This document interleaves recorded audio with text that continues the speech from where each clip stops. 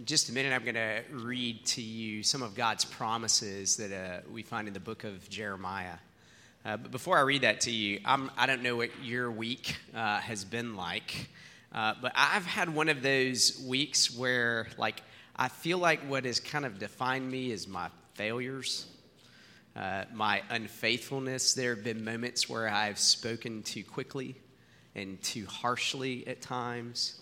There have been times where I've not really considered the full impact of my actions and my words. And in those weeks, I can feel like that I'm just surrounded by my own failures and my own unfaithfulness. And what's also true is we're all pretty good at seeing everybody else's failures and unfaithfulness, aren't we? When we gather for worship, we are being reminded that God is always faithful, that his promises and his word are always true.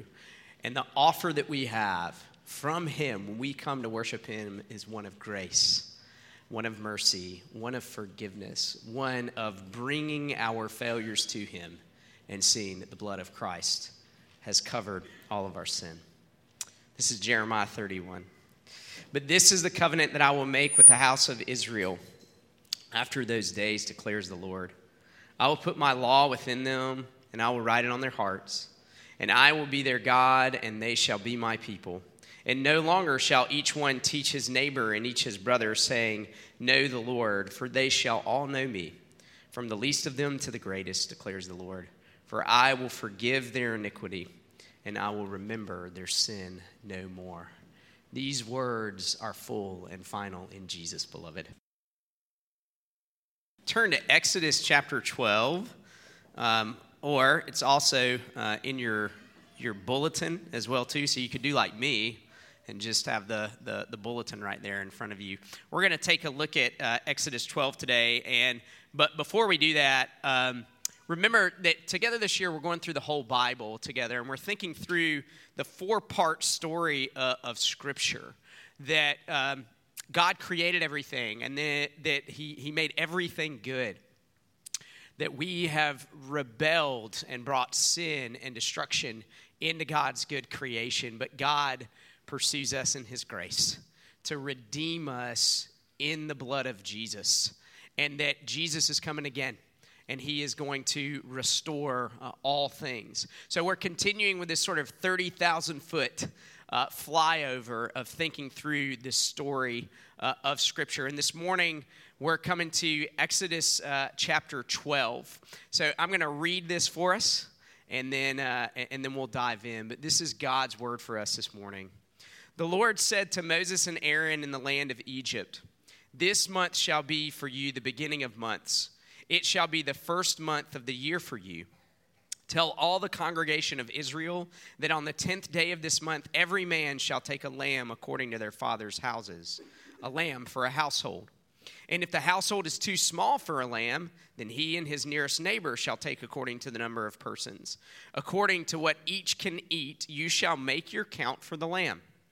Your lamb shall be without blemish, a male, a year old.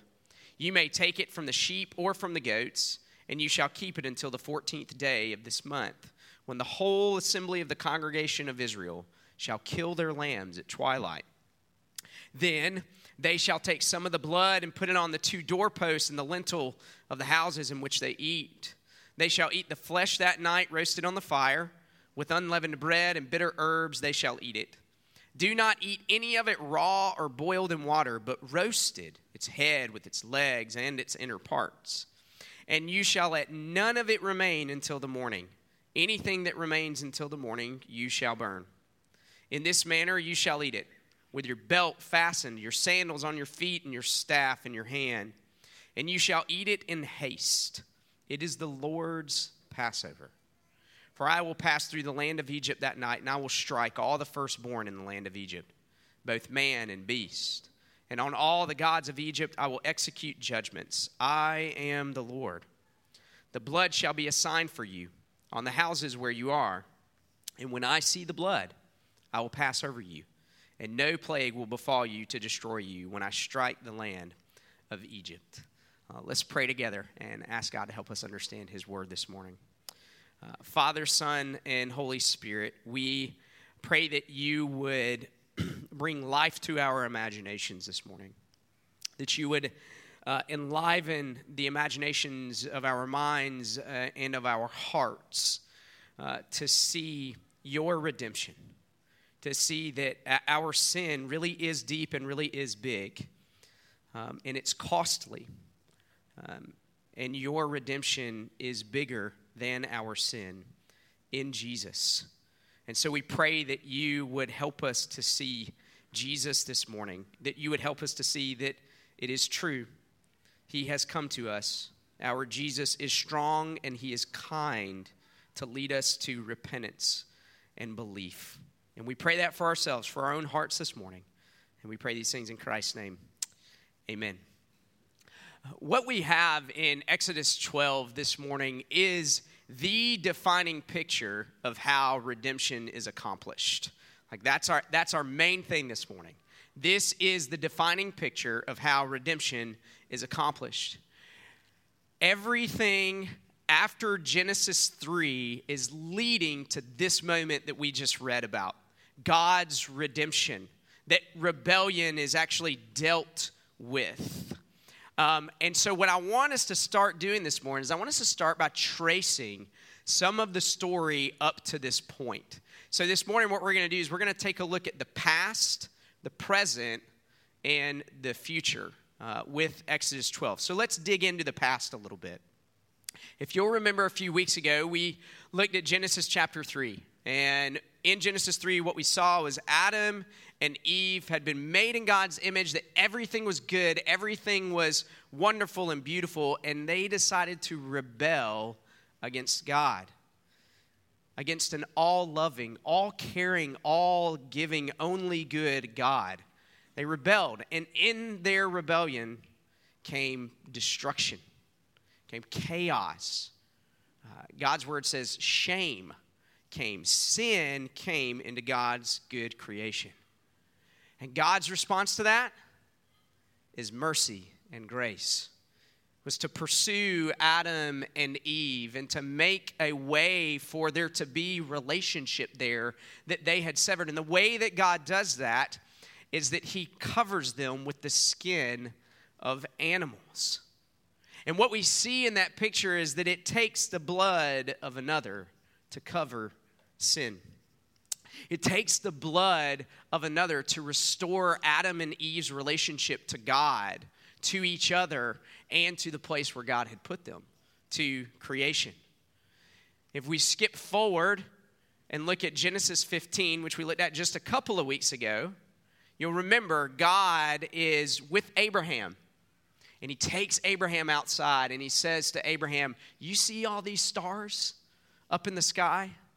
Let me tell you, your offspring are going to be larger than all of these stars in the sky. That I'm going to build a people from you, Abraham. And we also saw in that God makes a covenant with Abraham, a covenant relationship, a commitment that God makes to his own word, to his promises, and to the relationship that he has with Abraham. And we got to look at what that covenant required. And if you'll remember, Abraham had to take a ram and a goat and a turtle dove and a pigeon, and he had to break them in half and set them and make a path. Their blood had to be spilled in order for this path to be made.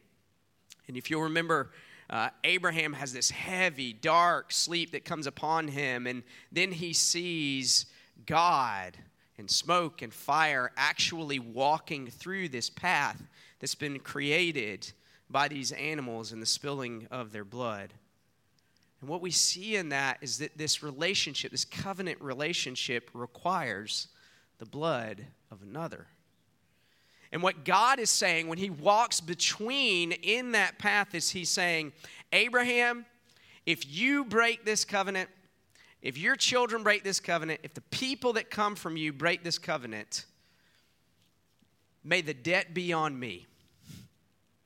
Like the blood of these animals right here, may that debt of your breaking and your rebellion be on me. These images set the stage for what we just read in Exodus chapter 12, for God's defining picture of how redemption is accomplished. And so we move forward into the present, and we find ourselves in the land of Egypt, which is where we actually left off last week, right?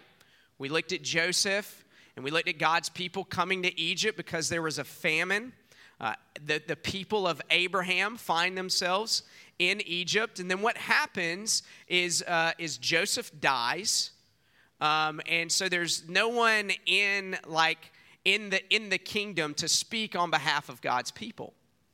But what happens with God's people as they are in Egypt, if you look back at Exodus chapter 1, it says that they were fruitful and they multiplied, which is the same language that God uses as he commands Adam and Eve to go into the garden and to be fruitful and to multiply. They are remembering the four-part story.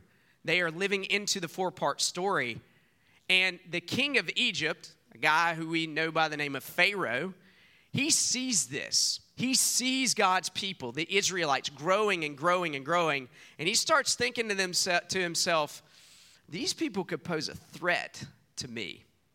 Like they could get so big that they could overtake me and my kingdom. And so what Pharaoh decides to do, he's like, okay, here's what I'm going to do. I'm going to enslave these people. And we're going to oppress them. We're going to make work really, really hard on them. I'm going to have them build my kingdom, my agenda, my plans. And what continues to happen? Israel keeps growing. They keep getting bigger and bigger and bigger. And so Pharaoh's like, look, I've got to get control of this population. And so he decides that for population control, what he's going to do is he's going to have the Hebrew midwives kill all of the male babies that are born. That's how he's going to get a handle on the population. And then we run into this character that we see in verse 1 of chapter 12, a man named Moses, a guy named Moses. Moses is actually born into this story. He is one of those male children that are born after Pharaoh has given his edict. And Moses actually survives through a set of incredibly miraculous events that we don't have time to dip into today, but I would encourage you, go back, read these first 11 chapters. It's really, really amazing. But Moses survives, and he actually ends up finding himself inside of Pharaoh's house. Like he grows up in the royal palace, like almost as a son of the Pharaoh, of the king of Egypt. And one day, Moses is outside of the royal palace. He's in the city, and he sees that the Israelites, his people, are being treated incredibly harshly by the Egyptians. He sees that they're being abused and oppressed. And he comes across one of the Egyptian slave guards, and he sees him mistreating one of these Israelites, a people of his own, and he gets really angry. Anger wells up inside of Moses, and he kills the slave guard. And then that means Moses has got to get out of Dodge. So he flees Egypt, and he goes into the hill country. It's called Midian. While he's in Midian, he gets married to a woman named Zipporah, and he becomes basically a goat herder. That's what Moses' job is. And one day, as he is out in the hill country, he comes upon this bush that's on fire. But the bush isn't being, what God's word says, consumed, meaning that it's not burning up. It's just this big fire. And what happens in that event and in that moment is Moses is encountering the one true God of all creation. He is encountering the God of his people. He is encountering the God who spoke everything into existence. And God speaks to Moses in that moment, and he tells Moses, Moses, I see what's happening to my people. I've heard their cries for mercy. I know what they are going through. And I want you to know, Moses, I am going to deliver my people from the slavery and bondage and oppression that they are in Egypt. And then he instructs Moses, he said, the way that I'm going to do is I'm going to send you back to Egypt. And you're going to be my mouthpiece to Pharaoh, to tell Pharaoh to let my people go. And Moses, he fights that. He's like, look, I don't speak very well. Like, you don't want me? And so God says, all right, okay, you and your brother Aaron, okay? So he sends Moses and Moses' brother Aaron back to Egypt to tell Pharaoh to let God's people go that they may serve and they may worship him. And to even communicate to Pharaoh, Pharaoh, if you don't obey, if you rebel against the one true God of all creation, what's going to happen is judgment is going to come upon you. Judgment is going to come upon you, and ultimately the way that's going to work out is that your firstborn is going to be taken from you. Let my people go. And so what ensues is Moses and Aaron have this back and forth with Pharaoh, where they plead with Pharaoh to let God's people go. Multiple pleas. And the plea is really this: Pharaoh, this is the one true God. Obey him. Submit to what he is telling you to do. Lay down your plans. Lay down your agendas. Follow God who offers mercy and grace. And at each juncture, Pharaoh refuses. He refuses. And Pharaoh ultimately believes that obedience and service and worship, those are things that belong to him. Pharaoh really at the end of the day believes that he's the one who's in charge. Really at the end of the day, Pharaoh believes that he is God. And it is everyone's duty to serve and to worship him. And at each juncture, God proves himself to be true to his word. Because the way that Moses and Aaron communicate with Pharaoh is they tell Pharaoh, if you don't let God's people go, then this plague is going to come upon you and upon this land and upon your people. Here's to name a few of the plagues. He's going to send a bunch of frogs all over the land. He's going to send a bunch of locusts all over the land. Boils, like boils that you get on your skin. And at each juncture, Pharaoh refuses and God's word stands true. And God is proving to Pharaoh, like, I am the one true God who is ultimately in control of everything.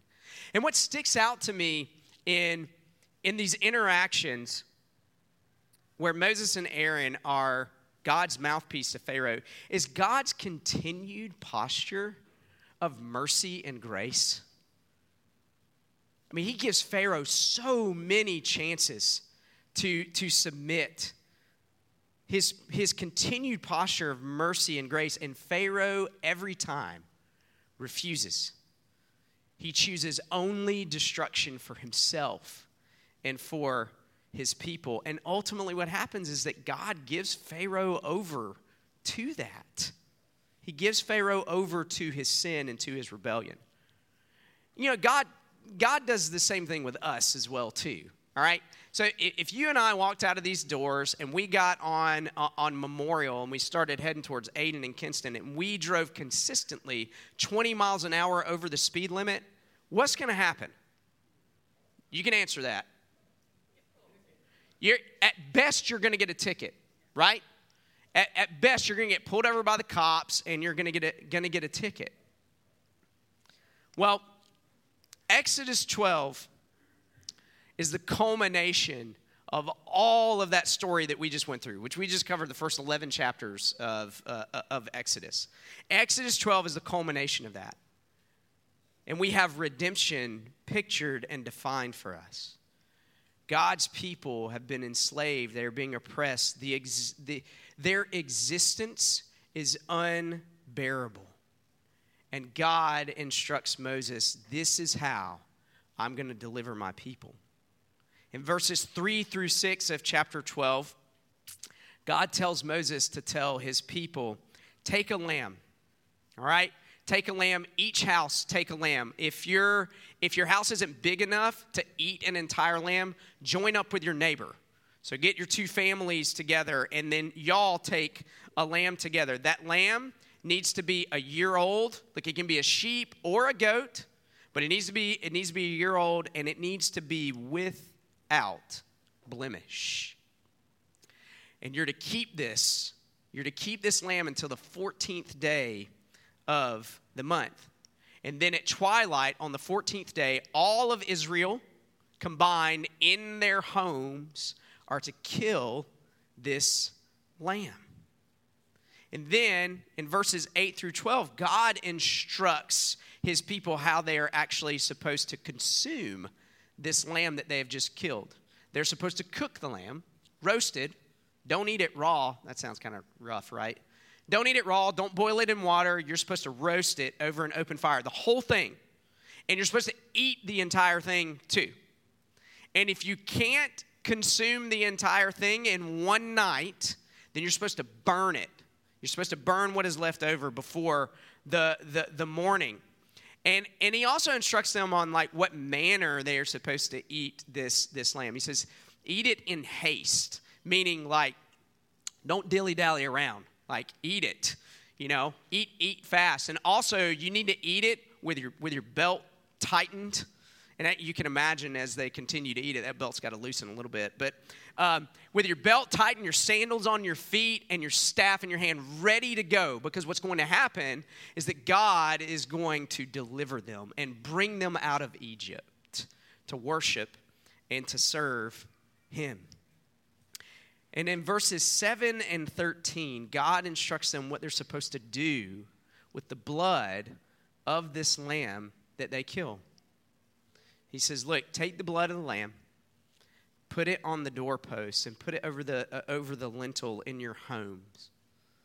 And the homes that have the blood of the spotless lamb over their doorposts and their lintels, I will pass over those homes. Death will not come to that home. But if there's no blood, then my judgment is going to come for rebellion, for turning away from me. My judgment is going to come upon Egypt, who Pharaoh I've given him so many chances, and he's just refused and refused and refused. And so judgment is going to come if there's no blood on the doorposts. This is the picture of redemption, beloved. Do you see it? Exodus 12 is the same as Genesis 3 and Genesis 15. That there is judgment for rebellion and sin. And that it takes the blood of another to pay the debt that is owed for that. And if you don't have the blood of another, then the debt is on you. It's on me. And the invitation is to follow God's provision of mercy and grace. But if you don't, then judgment is going to fall on you. Choose God's mercy and grace, because the debt is too big for you and any of us, to be able to repay. It must come at the expense of the blood of another. Now, I don't know about you, but all right, just jumping right into Exodus 12 here, okay? This isn't exactly a very familiar story to me. Like, I don't think about, like, this is part of my daily life, right? I don't know about you, but I don't raise goats. I'm not slaughtering them and putting blood everywhere and all of that. And so, like, as I read Exodus 12, I'm kind of like, man, it's hard to get into this. It's hard to get into this story and to put ourselves into this story. And I think that there are reasons why it's hard for us to get into this story. And I think that those reasons often actually have to do with the world that we live in today, like right now, the culture and context that we live in currently. And I think that one of the things that makes it hard for us to identify with this and to see how this like applies to us is that we live in a day and an age and in a culture that does not have a very robust view of sin. It doesn't have a very robust view of sin. Here's what I mean by that, okay? I think that we live in a day and an age and a culture, and let me remind you, we are the culture, so this isn't like an us versus them sort of thing, where we look at sin and we think, it's just not that big a deal.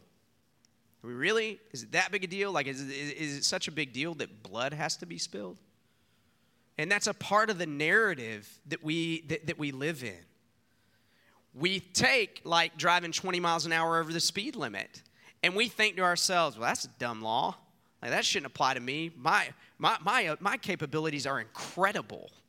Like, I shouldn't have to obey that law. But the problem is when you and I drive 20 miles an hour all the way down Memorial, what we're actually doing is we are putting at risk other image bearers of God in his world. We think it's not a big deal for me, for myself, but let me ask you this. If somebody else flies by you at 20 miles an hour over the speed limit, it's a big deal then, isn't it? Right? But we live in a day and an age where it's like, it's just not that big of a deal. Or here's another way. That we get at this not having a very robust view of sin is that we say, well, it's not really hurting anyone, right? Like it's not really doing any damage to anyone. It's not really hurting anyone. And I've heard, honestly, I've heard this excuse. I'll call it an excuse, used oftentimes with people who struggle with an addiction to pornography. And they say to themselves and say to me, like, but I'm not hurting anybody with this. Except that the people that you are watching are having to destroy their own bodies, their own emotions, their own souls for your consumption. And then if we dig a little bit deeper, you cannot walk away from that interaction without your heart being destroyed. And what ends up happening is that we have a hard time seeing other people as those who bear God's image in his world. And rather, we view people through the context of how they are serving me and my desires. We're actually dehumanizing other image bearers of God when we say, but I'm not hurting anybody. Here's the third way. I think that we live in the day and age of sorry. Like, just sorry. And then we just really want to kind of like move on from that. Look, this is me. Just this past week, Carrie had been doing some research on something. She had spent time researching something that we are ultimately going to need to get as we make decisions for the future and everything and all of that. She came to me with this, and she was expressing the research that she had done and everything, and I immediately went into, let me see how I can attack all of those little parts and pieces to explain to her why that's not the best idea, but I've got a better one over here. And look, that's one issue, right? But the other issue is that okay, I realize she spent a lot of time on that, but my immediate move is sorry. And what's in that sorry is really a whitewashing of what has just happened. Really, I'm actually just uncomfortable with the fact that I've had to be confronted with the fact that I've hurt her deeply, that I've made her feel insecure about herself. That's what happens when we just say sorry, and we just want to move on. We don't really want to consider the implications of what our words and our actions actually have, that we might have actually injured another image bearer of God. How about you? Where in your life is just not that big of a deal? Or I'm not really hurting anybody. Or where in your life are you just like, let's get the sorry out of the way and let's just move on, because I don't want to deal with all the implications of all of that stuff. And we live in a day and an age that doesn't have a very robust view of sin. And let me tell you this, I think this is also true in the church. I think that a lack of a robust view of sin also exists inside of the church. And here's how this goes. Instead of sin not being a big deal, sin's a really, really big deal. But sin is defined by man-made rules. Maybe some of you grew up like this. I did. You had to dress a certain way in order to be at church. Or maybe you grew up in a context that said, well, you're only allowed to listen to Christian music or watch Christian movies, or you're only allowed to have Christian friends. I remember even being, this is post-college, and in a small group setting of people, and we were discussing. I grew up in the kind of tradition that said that any consumption of alcohol at all is sinful. Okay, that's the kind of context that I grew up in, and I was having a hard time as I was reading the scriptures, like reconciling that. It genuinely was having a hard time reconciling that, and it was in a group of other college-age students. We were discussing this issue, and I remember saying, like, okay, but what do we make of, like, the beginning of the book of John where Jesus is at this wedding, and the first miracle that he performs is he turns water into wine. And I mean, like, I remember genuinely asking that, and one of the responses of my peers was, well, but if you read it, you notice that it doesn't say that Jesus drank any of that wine. And so I was like, oh, so Jesus is just a bartender then. Like, that's what he does. And look, don't hear what I'm not saying. The Bible is absolutely clear about this fact. The overconsumption of alcohol is a sin, okay?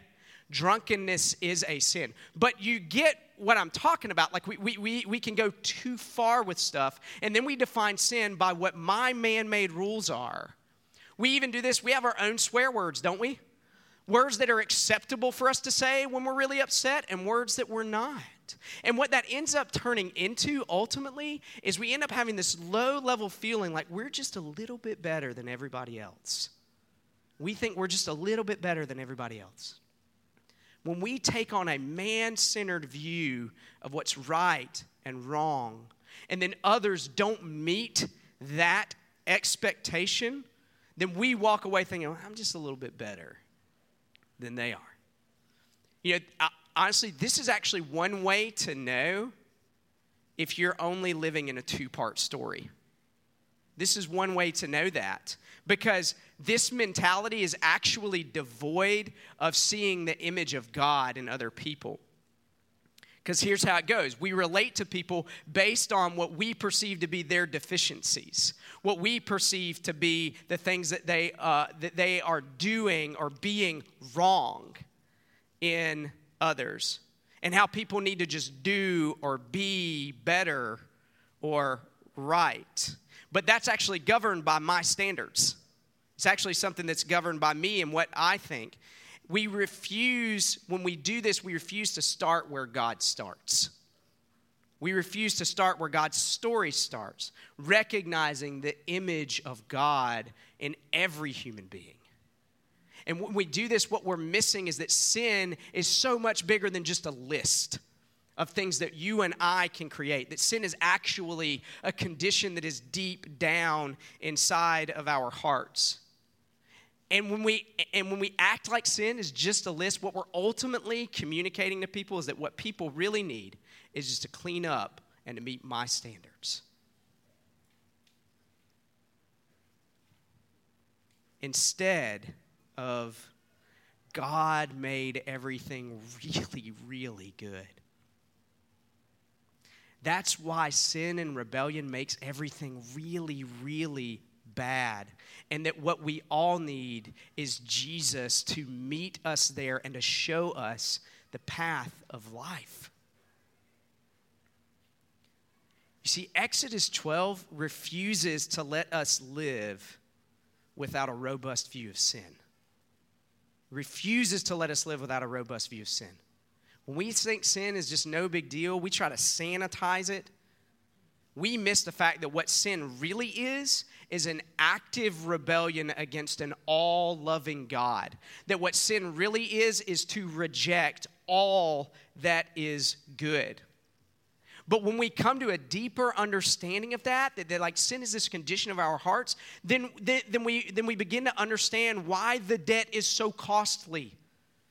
why it's so costly. We begin to understand the sharpness and the detail that we see here in Exodus 12. It helps us understand what Pharaoh is really saying with his rebellion. That he's really saying, I'm bigger, I'm better, I'm more in control than God is. And Pharaoh misses it. And we do too. We do too if we don't think that sin is that big of a deal. The debt's too big. You can't repay it. I can't repay it. It can only be repaid by the blood of another. It can only be repaid God's way. Exodus 12 also shows us that sin defined by my rules and my ways is also not robust enough. It's not a big enough view of sin because God tells Israel, you need this blood on your doorposts. You see what God's doing there? Israel, you're not any better than the Egyptians. You're not any better. You two are rebellious and sinful. And look, we're going to get to see that play out. And without the blood of a spotless lamb, the judgment that is due for that rebellion is on you. Redemption means that no one is any better than another. That all of our sin is so serious and it is so deep that it requires blood to cover it. You see, but God also instructs the Israelites here that this is something that you have to do every year. You got to come back to this. You got to keep coming back to this again and again, year after year. That the blood of a lamb is not full and it's not final. It ultimately is not enough. That points us to the reality that we need something full and final. It points us and shifts us into the future. And here's the future. If we jump forward and we look at the end of the book of Matthew, the end of the book of Luke, we see that Jesus observed this Passover. He was obedient to this command and all of God's other commands. He celebrated the Passover of Exodus 12, and it was on a night that not long after that, he would go to the cross. And what he did is he gathered his disciples together, and he celebrated the meal of redemption. And he expressed to them, the bread that you see here, it's my body that's broken for you. The blood that's in this cup, it is my blood in the new covenant that we read about in Jeremiah 31. And those things represent God's judgment poured out for sin, for rebellion. But if you go to Matthew 26, to Luke 22, you'll notice something. Jesus doesn't say anything about the lamb. How could he miss that?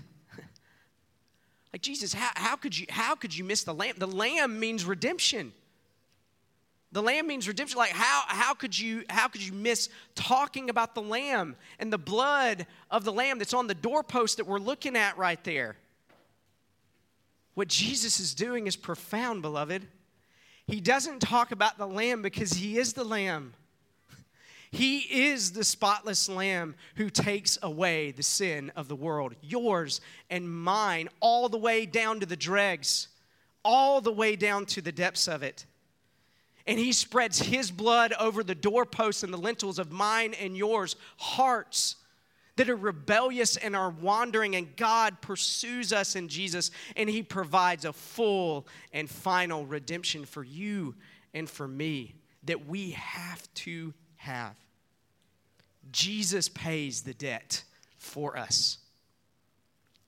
God, knowing that we, like Abraham, like Israel, the people that came from Abraham and the people that will come after us, we will break our relationship. We will break our covenant relationship. But God's promise stands true. He said he would take the debt on himself. And in Jesus, he does. He takes the debt on himself in Jesus. And what's on offer to you and me this morning is to belong to Jesus. Find life in him. Set down your agendas. Set down your plans. And find that in God what we have is life in its fullness. What we have is his mercy and his grace to us in Jesus. And we can live in light of that. And we can live every single day. We can wake up tomorrow morning and know and remind ourselves that in Jesus, his blood speaks a better word than mine and your sin. The debt's been paid, beloved. God wants us to leave here knowing that in Christ, the debt and the burden of our sin is lifted and it is placed upon him. And that he frees us to live in light of that grace, of that mercy. And so hear this blessing from God's word and try to live this week like you really, truly believe it. Because it is true. In Jesus, the Lord will bless you and he will keep you. This week, his countenance is upon you, which means that his smile is upon you. He looks at you as sons and daughters, and he will be gracious to you. And in the age to come, forever and ever, God's presence is with us, and he will make us whole. He will give us peace, all because of Jesus. Go in his peace.